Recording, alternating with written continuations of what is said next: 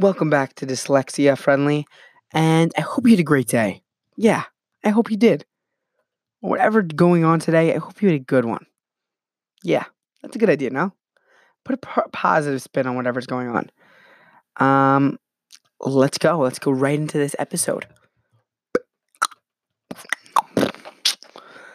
I'm trying to work on a theme song thing. We'll work on that. Dysgraphia. This is. Oh boy. Ready? Here we go. Inability. This is the definition of dysgraphia. Now, trigger warning, I have dysgraphia, so we'll see how I react to the definition. I've never read the definition that I can remember. The inability to write coherently as a symptom of a brain disease or damage. I don't like the ending of that thing. I just don't. I really don't like the damage stuff. I don't like the damage thing. Damage piece. Let me see if they have that also in dyslexia. General disorder, the difficulty of learning, reading. Yeah, they don't have it here. Does that mean that I hurt myself? Oh boy. That means I hurt myself. No, I'm joking. Dysgraphia. So what I learned dysgraphia to mean is bad handwriting.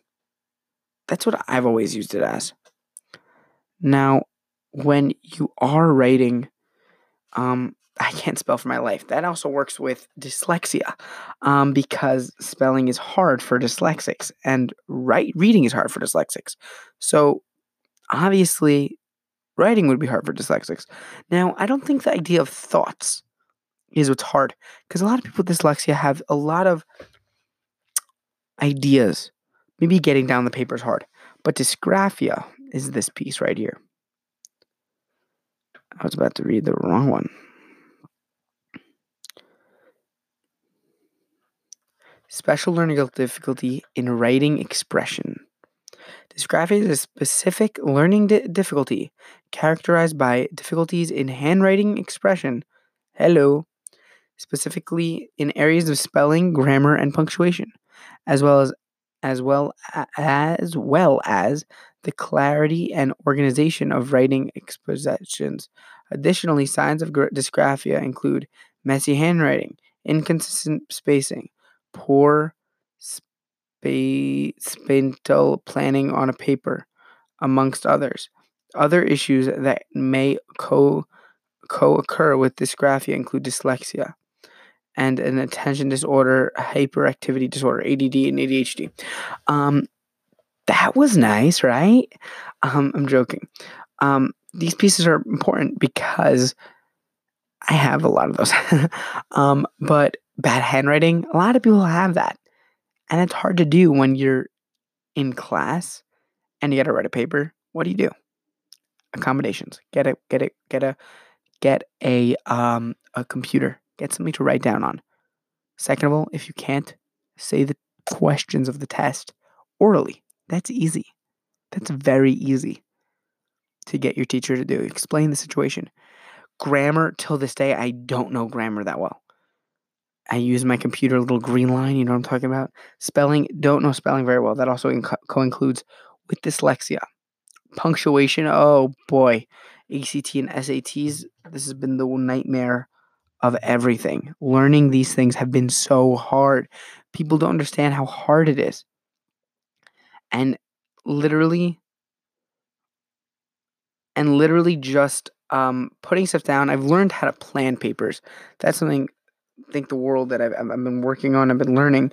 And that's good. That's very good. Everybody needs that.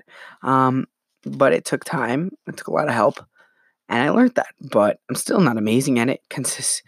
Inconsistent spacing, I think I got that. If you have lines on a paper, you're pretty good with that one. What else? It also obviously usually comes with dyslexia. And one key giveaway with that it comes with dyslexia is specifically in areas of spelling. What is an issue with dyslexia? Spelling. Now, if you can't spell something by just saying it, boy, you can't spell it by writing it. That's not true actually for some people though, because some people say, "Oh, I like spelling when I write it down, I understand it." Yeah, but I don't know. I don't know about that. I don't like that. I don't like that answer at all. Yeah, I'm a little bit different. Why in the world is this down here? Funky. Um, but yeah, it's an issue. I have friends that what they did is they have these little pieces of technology that you could get that help with like these little screens you could type on. Now we have computers. It's very easy, but some people they don't want to give their kids computers. So there's always other options. So don't hesitate. There's always ways. Look it up. Look up cures. I might be doing a whole thing on that soon. I got to do more research for myself to understand it before I could tell you guys. Like, this is also a growing experience for me. I'm dyslexic and I haven't learned that much about dyslexia and all these disabilities and ways to work around it.